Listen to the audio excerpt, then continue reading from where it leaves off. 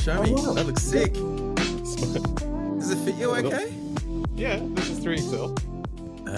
Show me the writing. Does it go all the way down to the bottom? Yeah, Yeah. I was going to say, move the mic out of the way. Yeah, Sick. it's I don't know. fantastic. Yeah. That's great. The funny Nice thing one. is, the package still has that Google admin sticker on it for some reason. That's weird, isn't it? I think I uploaded that because it was the only asset I had at the time when I set it up. When you order merch, Ed, like the packaging has literally a little logo and it says Google admin on it. Really? Yeah, it is. I'm gonna take a photo of it. It's funny. Anyway, Ed, you'll get one of these beautiful mugs. I'll send one out to you. So it's been that's part lovely. of the podcast.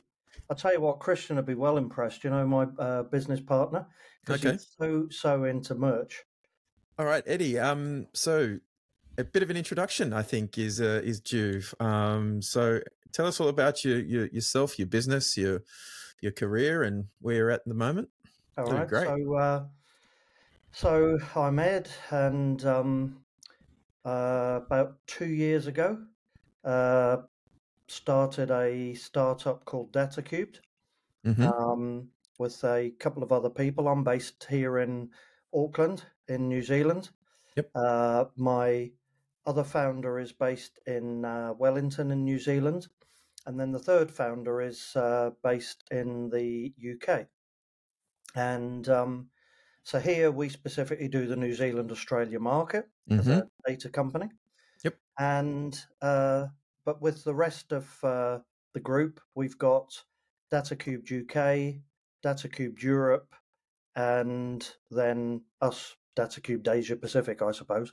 But as I said, specifically, we deal with New Zealand and Australia at the moment. Very good. It's interesting, you know, for people on the podcast, we were talking in the intro about some data things going on at the moment. And we kind of do a modular thing, Nigel, where I would say, you know, because in data, it's always hard when people go, what do you do? Yep. And so we have like this modular approach. We generally, when we first meet someone, we'll come in and we'll do a data maturity score with them.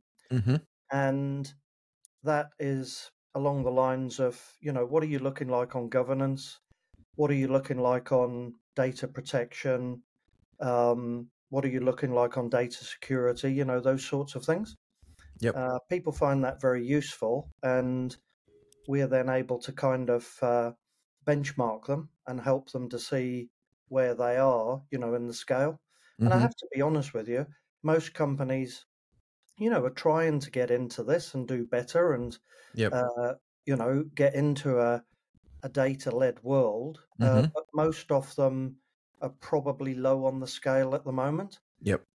Even the ones that actually think that they're good. You know, once we've done one of our assessments, I think they're often quite surprised, you know, to find that they didn't score as highly as they thought they would. Yeah. And then generally leading from that, we go into like a sort of data discovery module, which again sounds simplistic, doesn't it? But it's literally like, you know, where's your data? Because we find in companies, small, medium, and large, that they think they know where their data is, but they don't necessarily know. And they think that they know what the key data is and what's driving the company and what's, you know, the key performance indicators. Yep. And again, often seriously, we'll have people think that, you know, oh yeah, that stuff's in the data warehouse. You know, we know all about that. Yeah, we just pull the Actually, data out. It just it's appears coming for from us. Mary's spreadsheet, you know, where she's cobbling together stuff from kind of 16 different branches, you know, and actually hers is the key piece of information, but you know, they think it's elsewhere. Yep. So in And terms of, if you don't mind, I'm just going to jump in as we go. Yeah.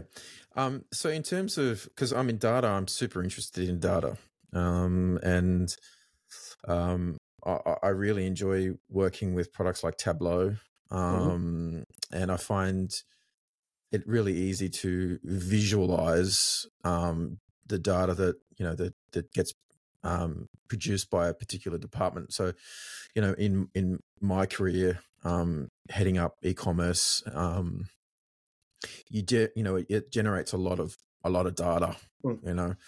Customer interactions, business interactions, internal, external, point of sale systems and warehousing systems. So there's all these disparate systems that are generating really interesting data. And I find that, you can put them together, one off, visualize it really well, but it's very hard to, as you say, find Mary's spreadsheet again when she updates it. She might only update it on a Wednesday, but if she's not in on a Wednesday, it gets done on a Friday. Yeah. And then all of a sudden, you're running the report on a Wednesday. You don't know she's not there on a Wednesday. And then next minute, all your numbers are wrong. Similar things in, sort of previous lives for me.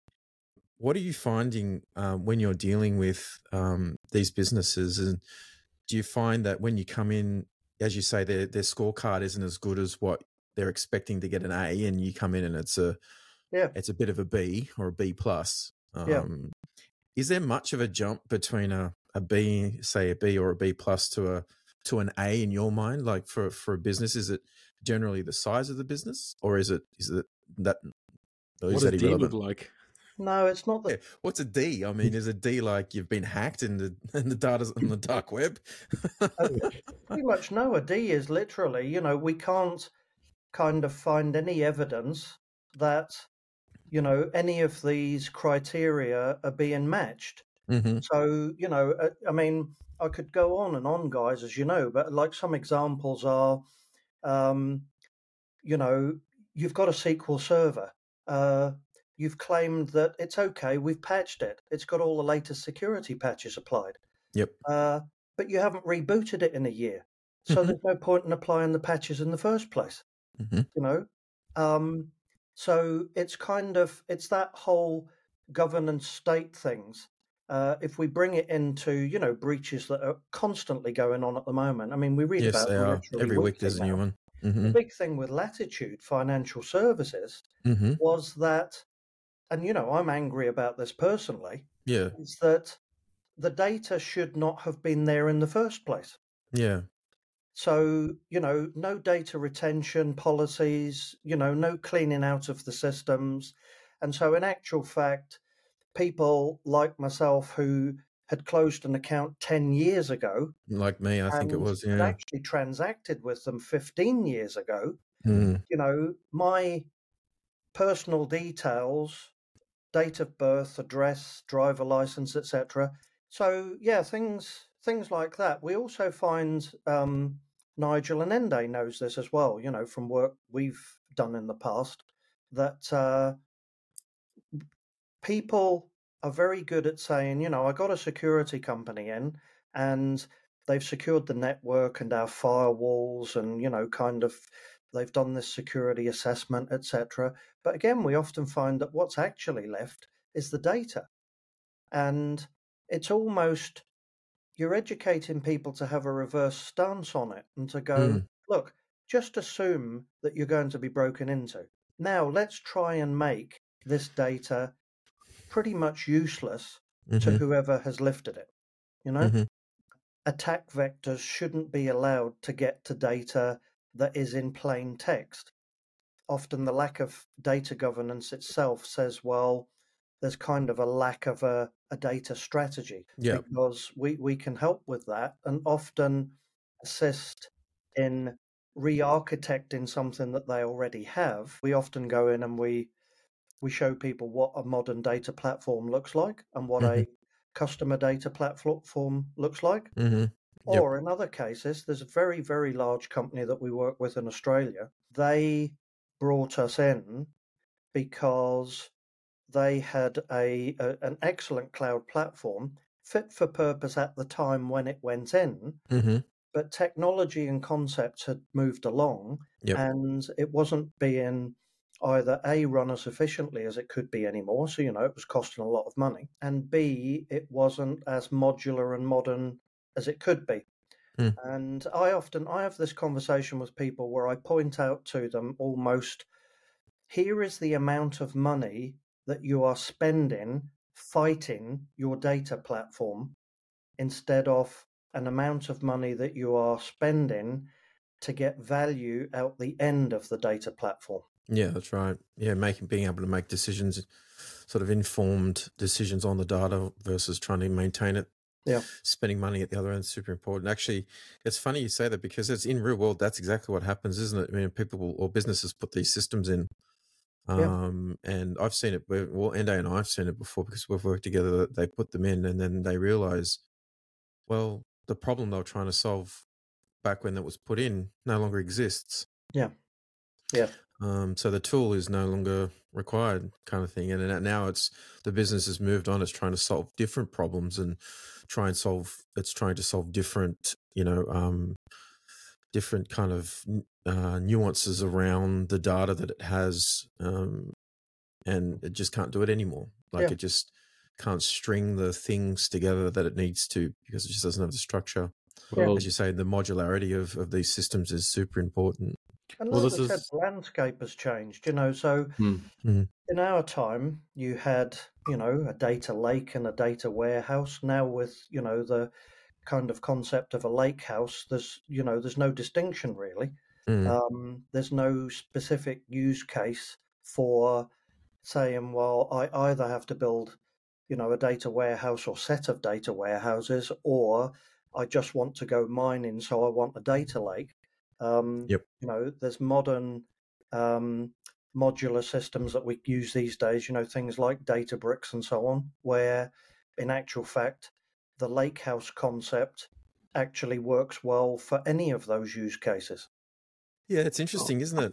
And I think the other thing I noticed by using Tableau myself and doing that discovery on the data that the department that I was running at the time was generating was the often visualizing the data in a way that you can make decisions quickly is different in terms of what you think you need to see versus what you actually need to see, and then the gap between what you think you need and what you actually need starts to close. And I think that happens because a lot of people, generally speaking, are more visual learners than what Yes. they are auditory or kinesthetic, or there's different types of learning profiles, right?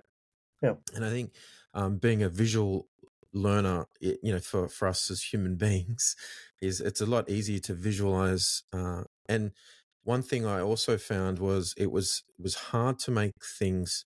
It was easy to make things complicated. Yeah. The 60,000 reports, and it was hard to make them simple. Yeah. And I mean, this is a philosophy that goes back, to the early days of Apple, actually. But making things, UXs, UIs, reports, whatever it is, making them simple. The simpler, the better. And if you can make exactly the same decisions on one or two pieces of useful information versus thousands of useful pieces of information, you're able to make those decisions a lot quicker, and be more nimble. And I worked a lot on that concept to where we, for example, to drive marketing decisions, stock and inventory decisions. It was funny. We had buyers at the time. I remember this clearly. We had thousands of people looking for iPhones, but we didn't have any stock of iPhones. And I'm like, well, it's costing us $20 to acquire a customer. If we bought an iPhone from somewhere else and sold it at a loss, how much is that loss? Less or equal to $20? Well, then let's try and get some iPhones and sell them at a net cost or a net profit of zero. But in actual fact, you've just gained a customer that you wouldn't have before. Yeah. And just to have simple concepts like that and to be able to visualize the data. Yeah. And that's a really good example. Yeah. We had a similar thing. We analyzed data as well, Nigel, and we were helping a large insurance company out, and without boring you to death with the details, the analysis though basically was that the lower cost customer to get on board, so like in your example, say the $10-20 per cost customer to get on board, was maybe potentially staying much longer with the insurance company and, a better profit for them at the end of the day, a better revenue earner. Mm-hmm. And they were doing these kind of marketing initiatives, and offering to do this and that and the other, for people like me, or if you had a car or two cars or, whatever. But the bottom line is that on the analysis, they found out that the customers that in effect they were giving more to, so they were maybe coming in at what kind of $100 per acquisition, $110 per acquisition, something Mm-hmm. like that. They would churn back out of the system again about a year later Mm-hmm. because they'd take the deal, they'd come into the system, but then as soon as the deal was over, they'd churn back out and go looking for another deal from someone else. Yep. Super interesting. Yeah. I mean, when you're talking about those types of acquisition costs. Yep. Sorry, I just had a question, right? Like, me being, I guess, the spanner guy in the back, shoveling his data to various users. We love spanner guys in the Yeah. back. You're working in a steam room. Just because you have access to Tableau and Power BI, does that make you an analyst? Because at the moment, we do things like, give them access to the platforms, opening up access to the database system so they can do these massive pools of data. Then I got to worry about, where the data is going, data encryption at rest, in transit, etc.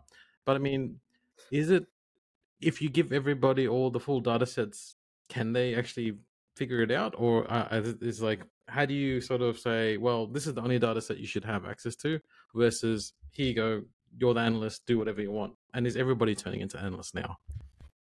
No, I mean you're spot on, Andy, right? And that is another fallacy that somehow, oh, it's okay. Look, Microsoft have launched this cool Power BI, and we get it free, and it's awesome, etc. And of course, we all know you don't, because if you want to do something meaningful with it, you then suddenly have to pay for the Power BI Pro licensing. But look, all of that aside, you're right. There's this modern notion, almost to pick up on Nigel's point about, oh, look, this is dead easy. It's just like an Apple iPhone. You still need to understand your data. You still need to understand your company.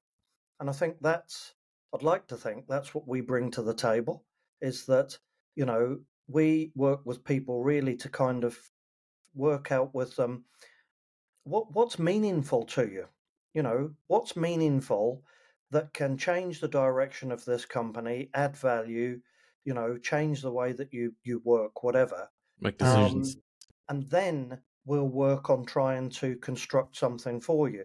Now, as I said, unlike a report, you can still go drilling and you can see why, that in Nigel's terms, why the lovely looking pie graph looks like that, so you can go down behind the surface and look at the figures and get an understanding of, what's, that looks odd. What's changed that? Why, is that coming up as a big red quarter of the pie chart, But no, as you've rightly pointed out, you can't just kind of go to somebody, hey, here's Tableau, here's Power BI, knock yourself out. Connect to this data lake and have a merry old time.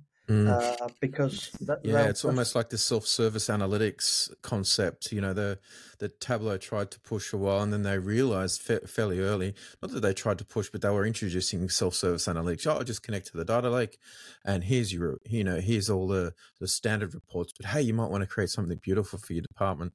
And then they realized, oh shit, that's creating analytical anarchy, I think they called it, was their term. And it was interesting because in that same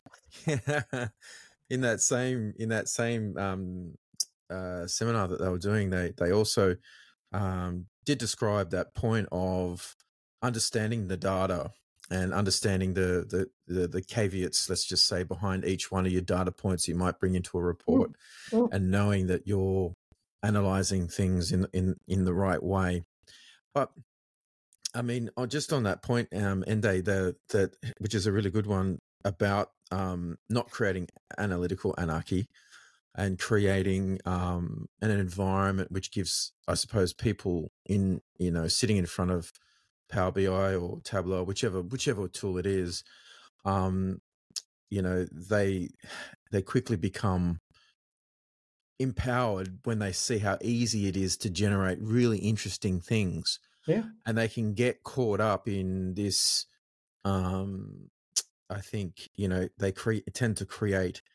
I sort of describe them as kind of like it's just like shrapnel, from reports, and they tried to then make decisions on that, and these reports, which is essentially just rubbish. They're just shrapnel from what was the original report, or so on. Another brilliant term, I said I'm stealing yours, but we all know the old one, which is true, analysis paralysis, Oh yeah, right? yeah. Because they literally get caught in a loop.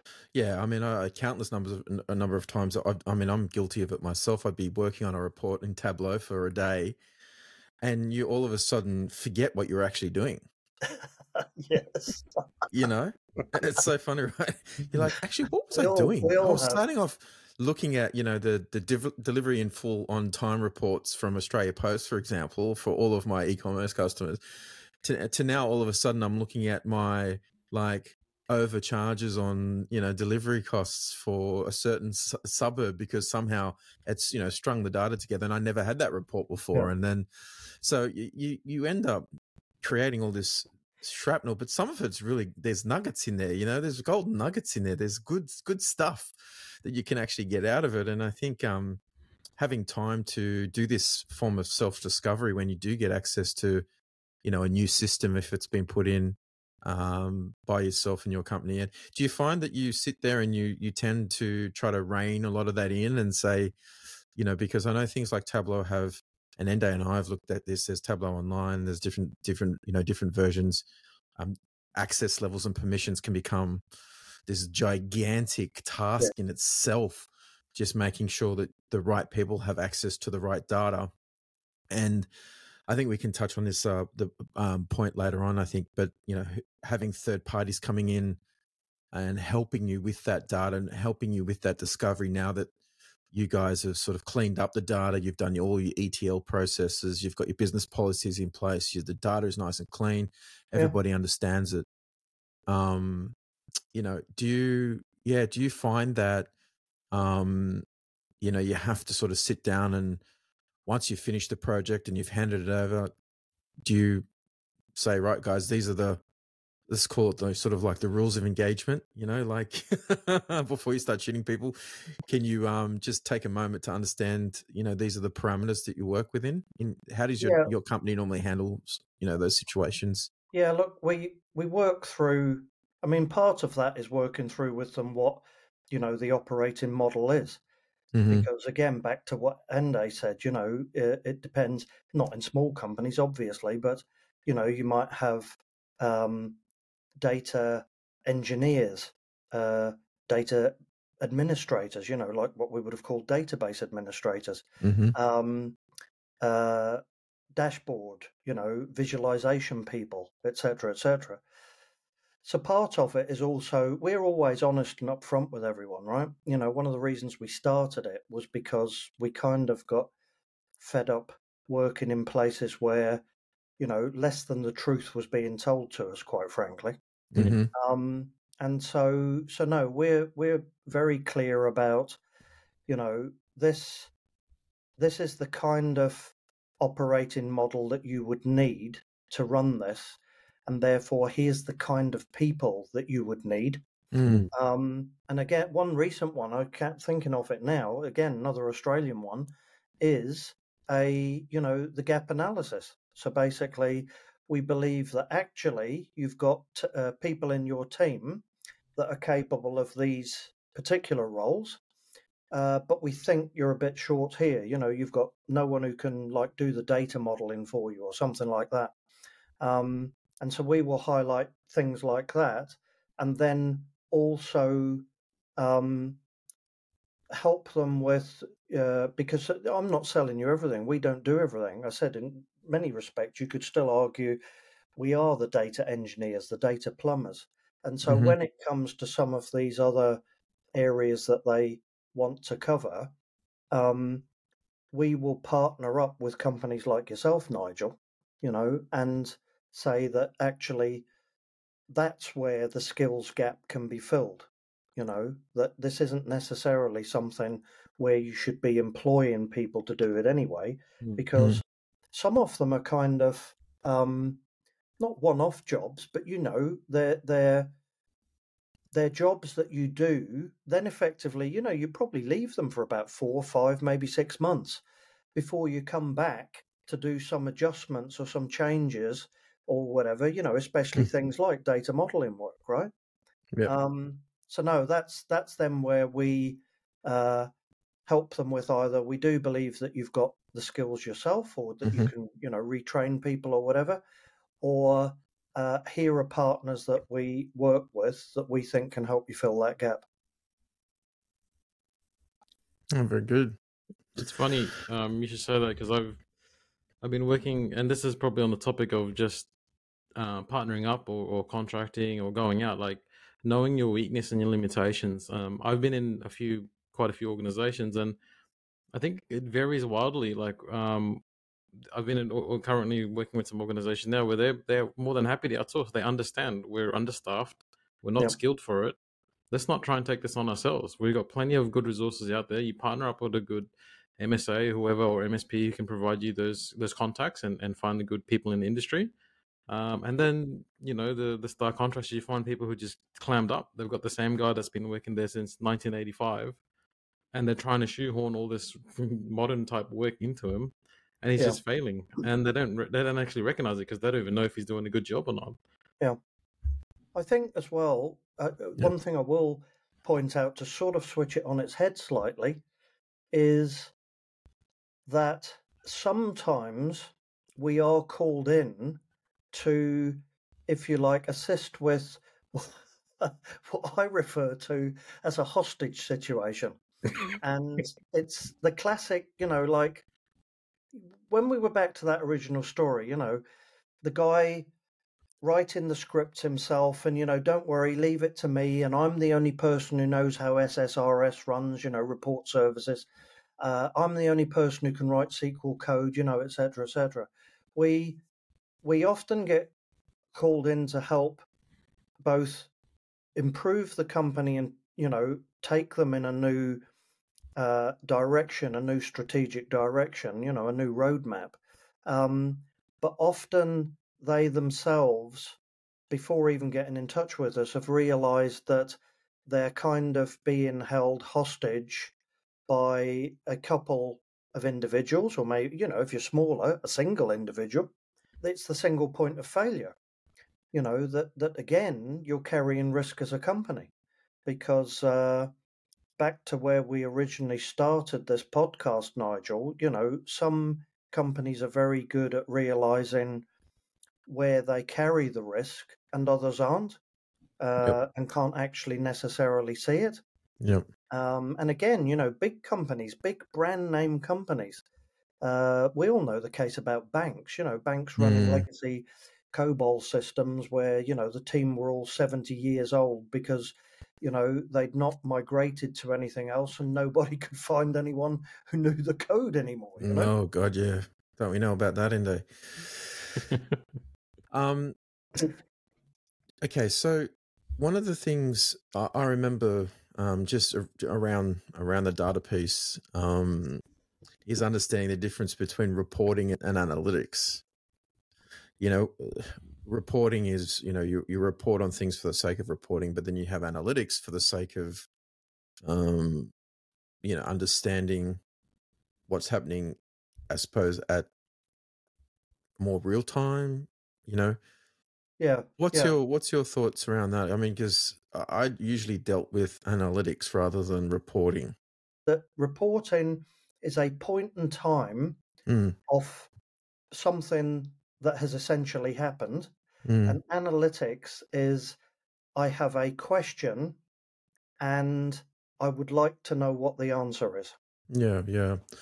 And do you feel that, tools like Tableau and Power BI are more analytical tools than they are actually about answering questions rather than doing reporting? Because I found I used Tableau to build analytics and to, you know, and the online version obviously gives you sort of like a sort of a semi AI tool, and we'll get onto AI in a minute, I think. But you know, you could say, okay, what was the sales result for Friday, you know, the 11th of August, and bang, and it gives you the results. But you know, you couldn't really say to it, show me a visualization of all of my customers from postcode 2000.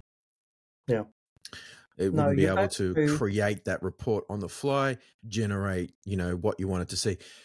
I feel my general feeling is, and using Tableau for many, many years, I feel that it's going to get to a point where you just ask something to either Tableau or whatever system it is that has access to the data, and all of the caveats and all of the data that has been, you know, in terms of governance has been presented in a way that it understands, this AI or whatever it is understands. It's just going to be able to show you what you want to see. So the thousands and thousands of hours that goes into generating these useless reports, as you said, that 60,000 reports, which only, you know, 60 were being used, those situations won't happen anymore. It'll just be, you know, somebody sitting there going, you know, the CFO saying, okay, show me, you know, all of my net new customers for the last 7 days, Well, and where they're from and how much they've spent, and bang, it just appears. I just might bring us back into the cybersecurity realm, right? So obviously, it's a fresh topic for me. In terms of data, and we talked about the difference between reporting and analysis, right? I'm working now. I've stood up a few SIEM solutions now. Security, you know, monitors events and picks up anomalies. So at the moment, the tools I've seen have a lot of nice stuff out of the box. It knows what to look for if there's an attack or an attempt to evade, being detected across your systems. So I don't know if anyone's familiar with SIEM, right? Security Information Event Management or monitoring tool. So it gets all your data sources, it correlates it all together, and then it's able to detect if something funky is going on, if it's related to something else on another system. But what I found is with the tools I've been looking, there is a lot of well-defined, I guess, signals that it's looking for. But also, there's a lot of things that a person like, someone in my position where I actually have to think about now, knowing now what it's looking for, ways to get around it. How would I counter it? So for me, is a bit of degree of there's cut and dry reports. AI could probably do it based on parameters it's learned or what we've defined. But honestly, there's still, for me, there's going to be instances where like I'm working on both sides, a red team and blue team is trying to figure out, well, I know that a team would be looking for something like this. What's something really mundane that I can push traffic or hide my activity that a SIEM normally wouldn't be able to detect? Because because you're extracting data out of a system essentially and storing it somewhere potentially. Correct. So you're talking about a report which is a point in time. Mm-hmm. And if you're talking about basic operations, okay, I'm using X amount of disk space a month. Looks normal. Yeah. Anomaly would be, you use 80 gigs more than what you normally use. That's an anomaly. It shows up on a report. AI can do it. All the system with anomaly detections do it now. But how do you know that maybe it's incrementally growing, but the data, there's one extra data source that it doesn't normally get into? Like I guess the built-in tools could probably pick that as an anomaly, but it's a constant battle for me. There was a system that I saw a few years ago called Black Lotus, I think, and it had an AI and machine learning proprietary thing built into it. And I'm not a cybersecurity, and I'm not going to start throwing buzzwords around, but from what I saw from a just a sort of high level point of view, I thought it looked pretty cool. And this was in Singapore, and one of the things they showed was for payment systems, it's very useful because the payment systems, generally speaking, there's transactions are a certain packet size and all this kind of stuff. And then as soon as you have very large transactions going on, the packet sizes of the information coming from different systems is different sizes, and it starts to segment these things. And it was actually incredible how it did it. But the end result was it's this concept, as I mentioned before, it's easy to make things complicated. It's hard to make them simple. Was just one simple report on a screen that basically showed a threat meter, and that was it. And the cybersecurity guys were all sitting around sort of clapping and going, wow, that's awesome. And it was just this one little needle, just going up and down, showing what's going on in their system. And obviously they all had propellers kind of spinning and, kind of stuff going on. But they were saying that they were using this concept for large, banking systems, where, as Eddie was saying, these COBOL systems and so on, it's sometimes these COBOL systems, they're rock solid, but they don't like talking to anything else. They don't like consuming anything outside of themselves as systems. So this is why they're all sitting around cheering and stuff. But that's exactly the point they were raising in that conference. And it's like, how, from a cybersecurity point of view, how do I see what is normal? How do I see what is semi-abnormal, just to reduce the amount of false positives they're getting and have to investigate, because otherwise you have huge teams looking at just red herrings all the time. Yeah, how do you define an anomaly, right? Like, yeah, and the very definition of anomaly, what is it, and how does it become that when you've got AI doing similar things as humans, essentially? This is why That's AI needs super interesting, and yeah, good point. This is why AI needs massive amounts of data. So don't forget, anything that we talk about at all relating to AI, it always needs huge amounts of data to help with its training. And the big thing at the moment, of course, is ChatGPT. Show me 2 years worth of data off systems that aren't being hacked and everything's going okay. Right, now that I've trained you on 2 years of what the normal world looks like, tell me if you see anything out of that pattern. Yeah, but this is the very challenge, right? Because you're looking at a point in time, backwards in time. If the business has grown to a point where it no longer recognizes that the new data is naturally different because it's now looking at real-time data, or data that is closer to real time, you could get a lot of false positives on that, because it's just now looking at different data sets. Still need people. Yeah. So there's all these caveats that the machine learning models and stuff need to understand, that the natural progression and have normalization going on in their data sets and so on, to make sure that you don't get these false positives. Yeah. No, it's super interesting. One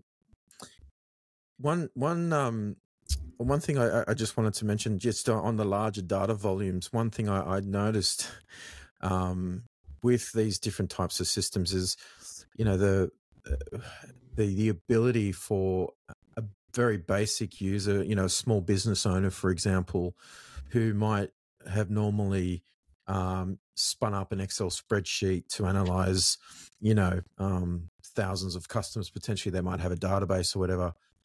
And the amount of raw compute power that needs for you to run macros, or run automations, or run filters, or running, all of these things. I've seen people in business try to do everything inside a spreadsheet and Google Sheets, and then realize 2 years later, oh shit, I should have just gone straight to, Google Cloud and used BigQuery or something like that.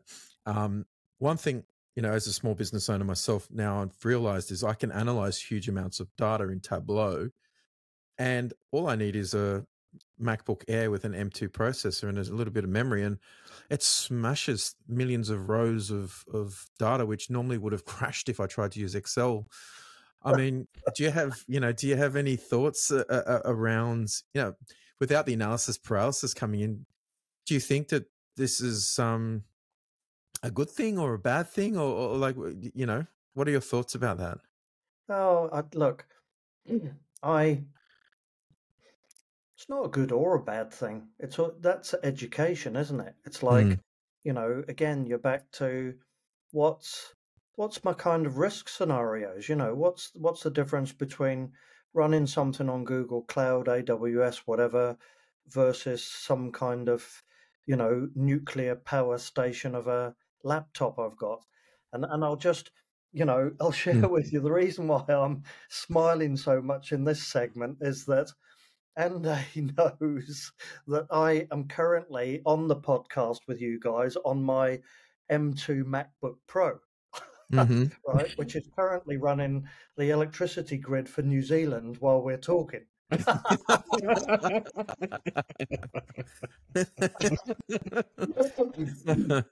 Yeah.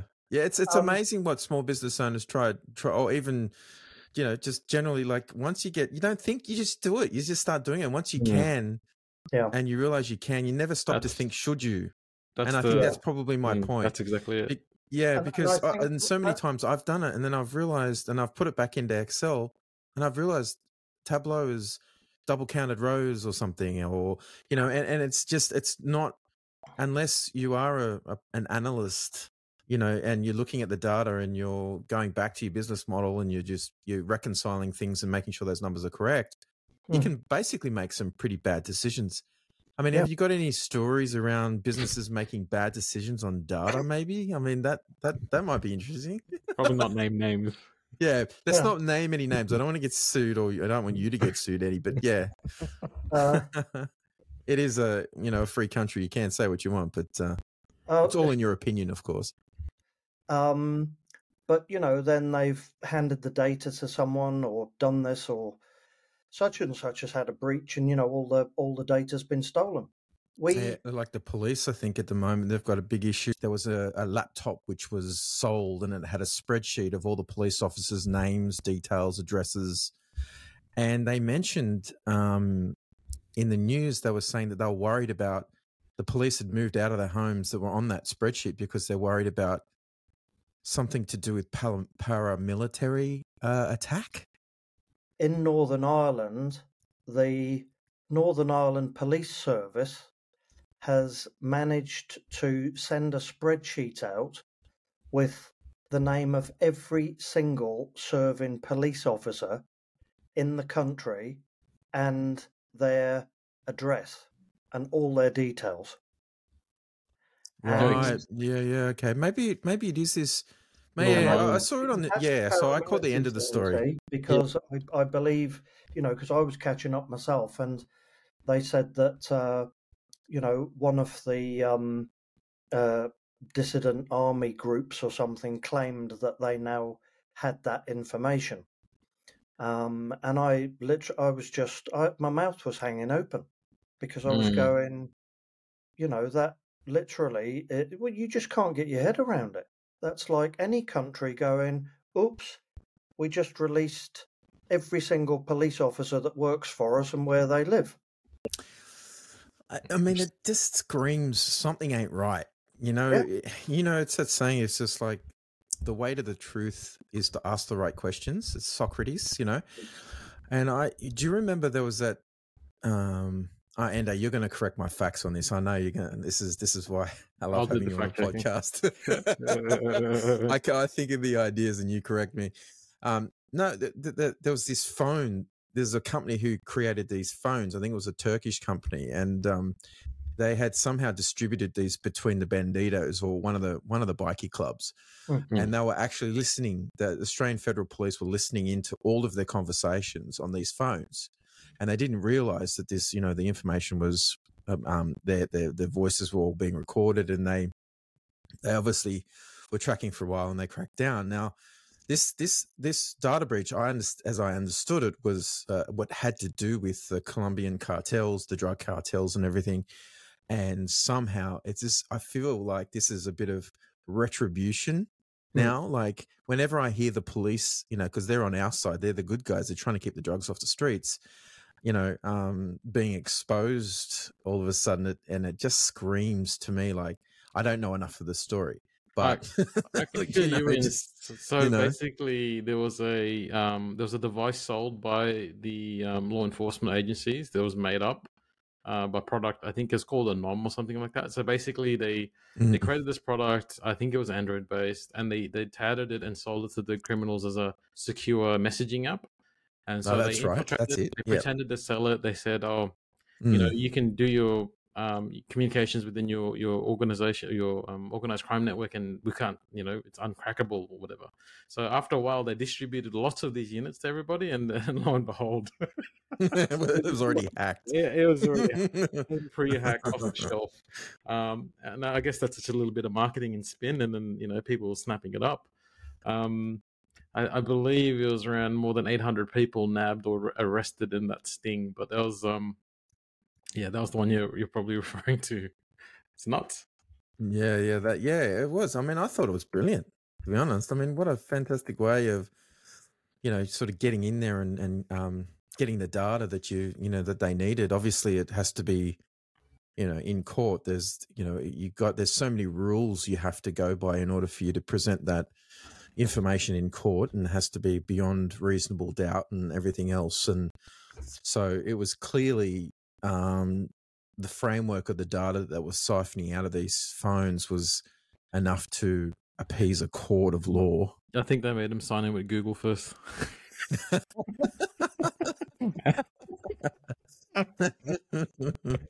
Yeah. I was just going to circle back to the bad data decisions. I mean, who could we, and we're going to name names here, who could forget the Robodebt scheme? Oh, Oh, yeah. oh. I actually didn't follow that. Maybe we should go Yeah, into that. yeah. We Look, did. I I mean, mean, we heard about it over here as well, and we were yeah. like, how on earth was that thought that was a great idea? I believe I'm looking at this is Wikipedia, so we're just quoting what I've seen on Wikipedia at this time, date, and time.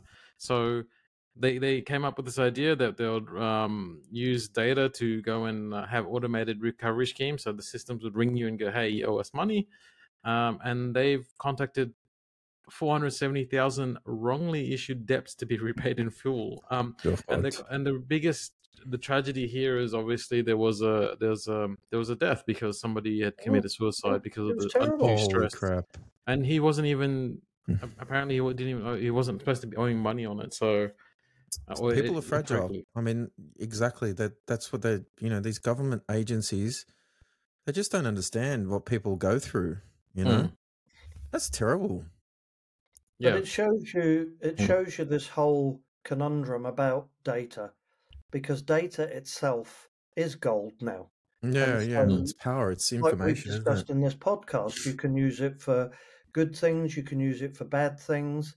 That's why everybody's kicking off about AI, and ethical AI, because we know that any of these technologies that we come up with can be used for good and can be used for nefarious activities as well.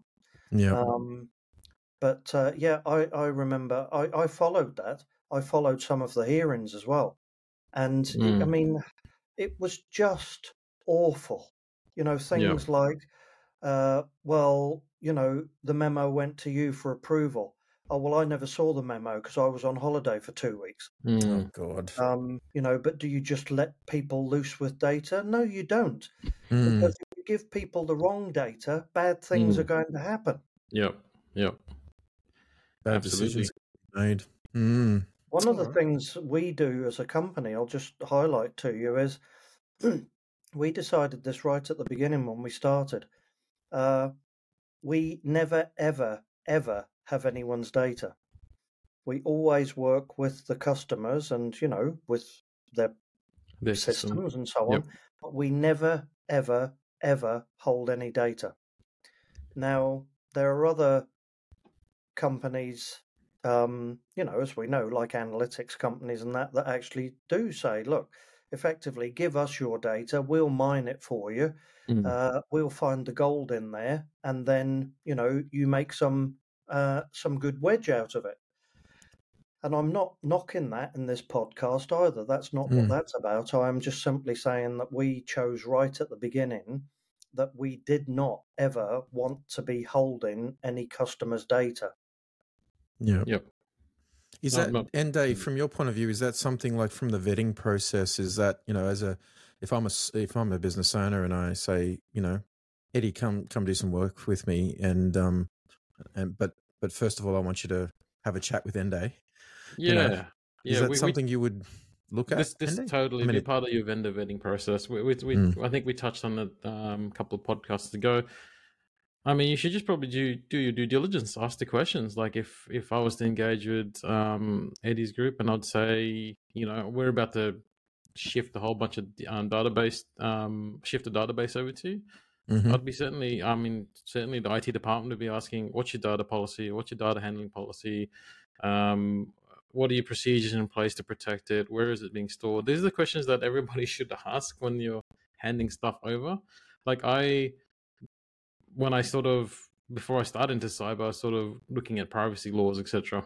And I think when I was going to go and collect, this is JB Hi-Fi, biggest retailer. Yeah. They took a copy of my license. I think it's for a click and collect or something like that, right? Yeah. Yeah. And I went, okay. I personally don't care too much because I tend not to put myself out there too much. But at that point in time, it was fresh in my mind. I said, hey, what are you going to do with it?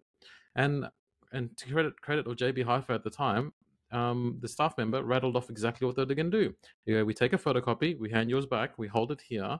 Once the transaction's done, at the end of the day, it all gets shredded and put in secure bin.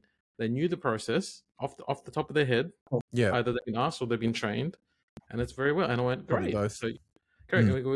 We don't put it anywhere else. It just goes straight. We just use it to verify, and then it gets shredded. Perfect. That's what I wanted to hear. And so those are the sort of things you want to get from a company that you're going to deal with, especially if you're going to push data to them.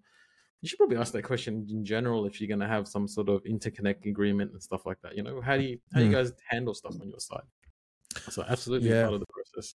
Yeah, I mean, with this day and age, with APIs and everything, at 1 minute, as you're saying, you don't know where your data ends up. Sometimes, do businesses know where their data physically ends up? In that example, and you could have, if they had maybe taken it with their phone, uploaded it to a system somewhere to mark off your thing, and then next minute that's stored on a database in the cloud somewhere, and now it's available to an API query, which somehow gets exposed to the web. Unfortunately, and now next minute your license is now out on the web, for sale on the dark web.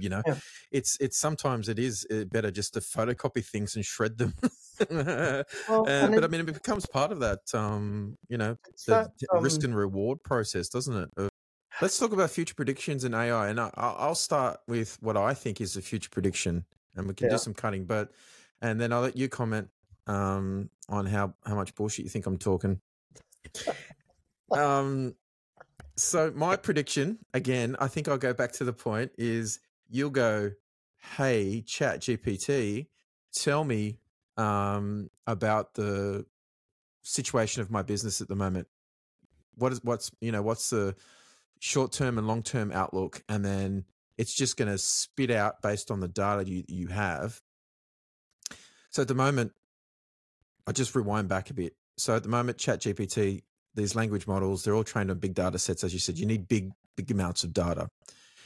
And one of the quotes I saw just recently was that the difference between humans and AI is that humans can make decisions on a small amount of data, and AI needs a lot of data. So if it doesn't have a lot of data, it's kind of useless. Where humans have, an emotional intelligence, there's all these different things that come into play when humans make decisions about certain things, right? So AI is only always going to be a tool to solve a problem. So it becomes the human's decision then to work out what problems am I trying to solve. And then the AI can then work out whether or not those problems that the human is trying to solve are the real problems. All right. My general feeling about Tableau and all these BI platforms, and to your point before when you mentioned, does the average business owner become all of a sudden an analyst? I think the role of an analyst, in my view, is one of a role where it becomes sort of the gateway between a business wanting to solve the right or ask the right questions to get then the way to the truth, and that being it may not come about as the first. It's like chat GPT. You ask it a question, then you realize, oh no, I was actually trying to. It gives you the answer, and then you realize, oh shit, Sort of question you are supposed It's to a be bit like asking. C3PO. Sorry, can you rephrase the question? It's sort of like it's still very much like it's not going to pass the Turing test anytime soon.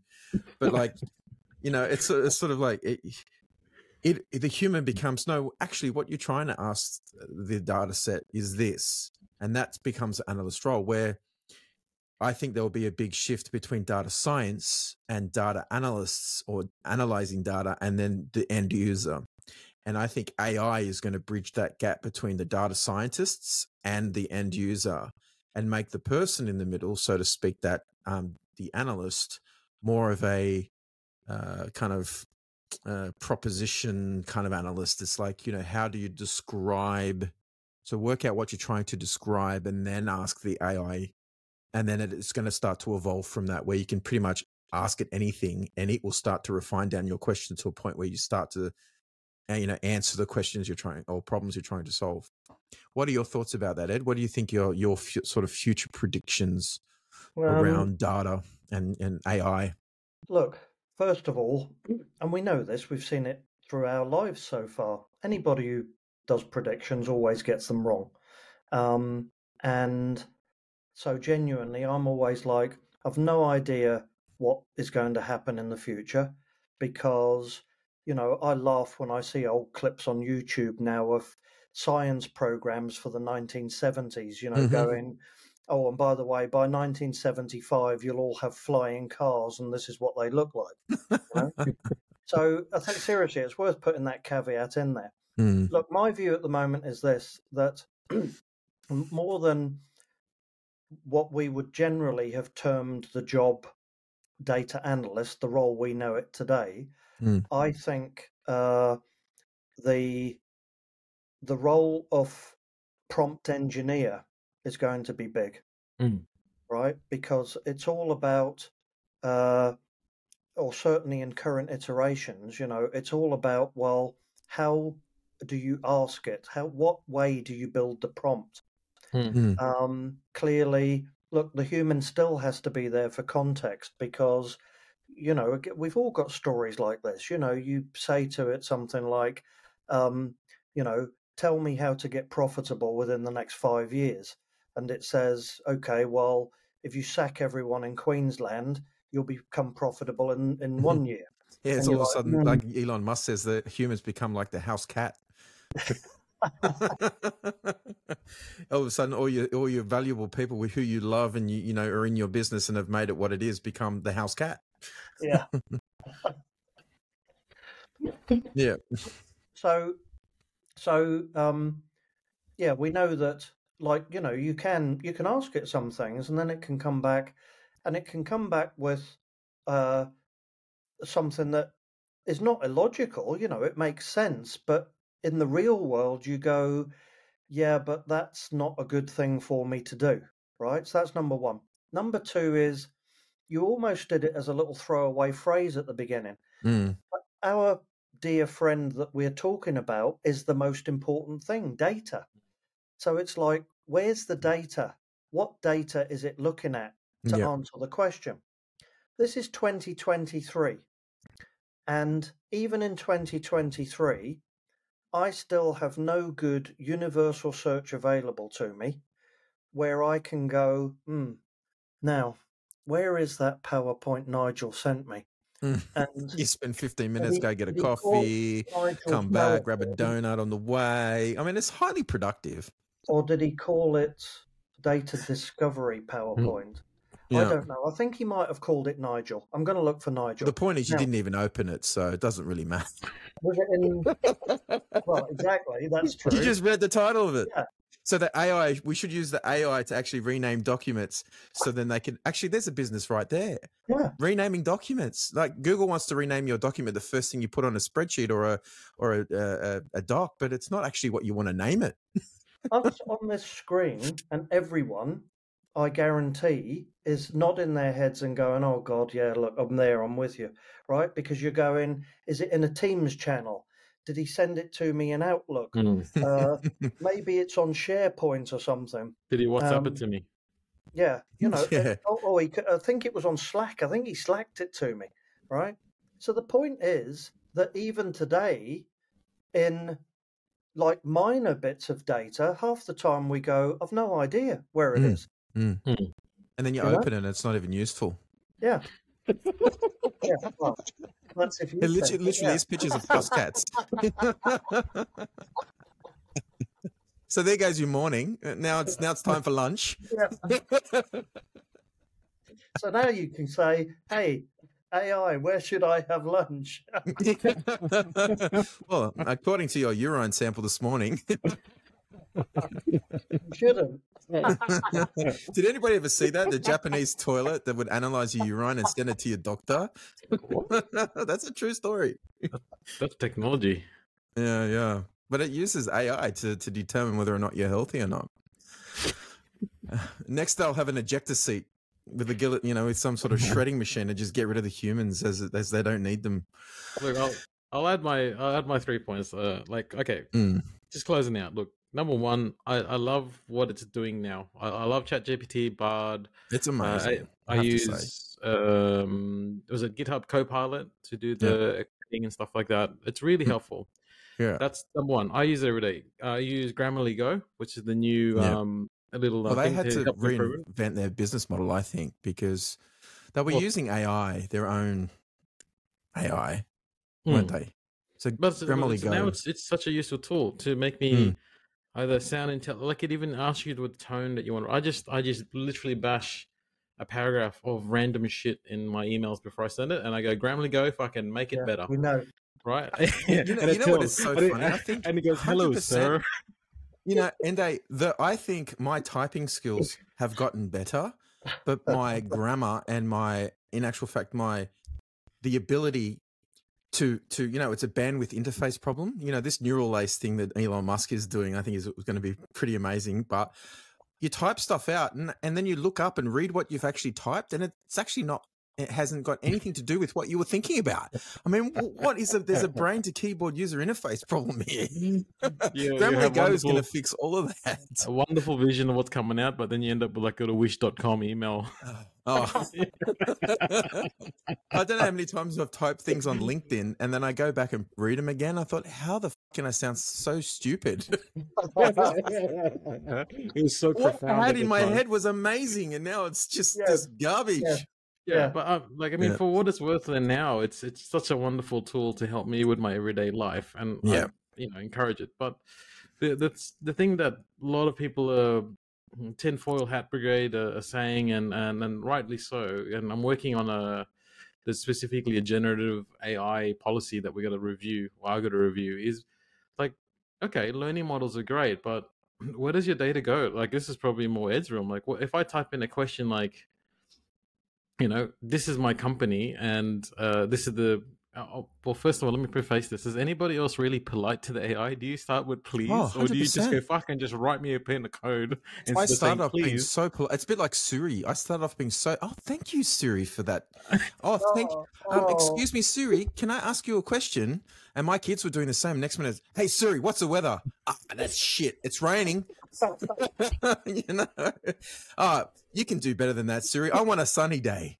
But I digress. Is like, where does it? Because I know with Copilot, I've been looking at specifically. It says, do you want to use code from the wealth of knowledge, like the breadth of knowledge, and or not, right? So that stops you from accidentally pulling in some malicious line of code that you shouldn't have put in your thing, right? How does that work? I don't know the answer, but I'm just asking, like, when you're typing shit, is it learning already, or how does it? What you type go into the pool? Yes. Well, it would do, and it would use things like latent semantic indexing to know what your next most likely word is that you're going to type, and then from there it will start to predict what your tone and what it thinks essentially is the next right thing. Is it a concern? But that's where the machine learning models come in, and that's why ChatGPT has the thumbs up and down, because they've actually said that GPT-4 is actually dumber than what it was when it was first released. All of a sudden, and I just laughed and I thought that's because there's so many stupid humans using it. That's right. You get your toys taken away from you. I can't see Michio Kaku or like these theoretical physicists sitting there talking and using ChatGPT to answer the theory of everything, right? It's just dumb people like us using ChatGPT. People can't exactly brain to keyboard into the app. I think it's And a also, positive. some of it is just unknown, right? Mm. Like, because, and that's what it is worrying people. That's what sets people off, because more and more people are understanding that the neural networks, even the scientists, the super technical people themselves don't know, like, how or why it came up with the output. In the old days, you simply tracked back code. Yeah, that's what I was Nowadays, going to say. Exactly, 100%. You're spot on, Ed. Right? Like you'd go back and reverse engineer it, but I don't understand when the people who Sarah Connor, famous quote, thought it up, right? yeah, Terminator 2.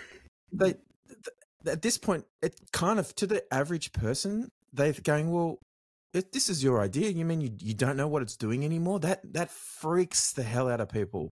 yeah, It and freaks them out. Like, what that's you the mean you truth. don't know how it works anymore? It's They just doing don't what it know does. why or how Hmm. it's coming out of the other end of the neural network.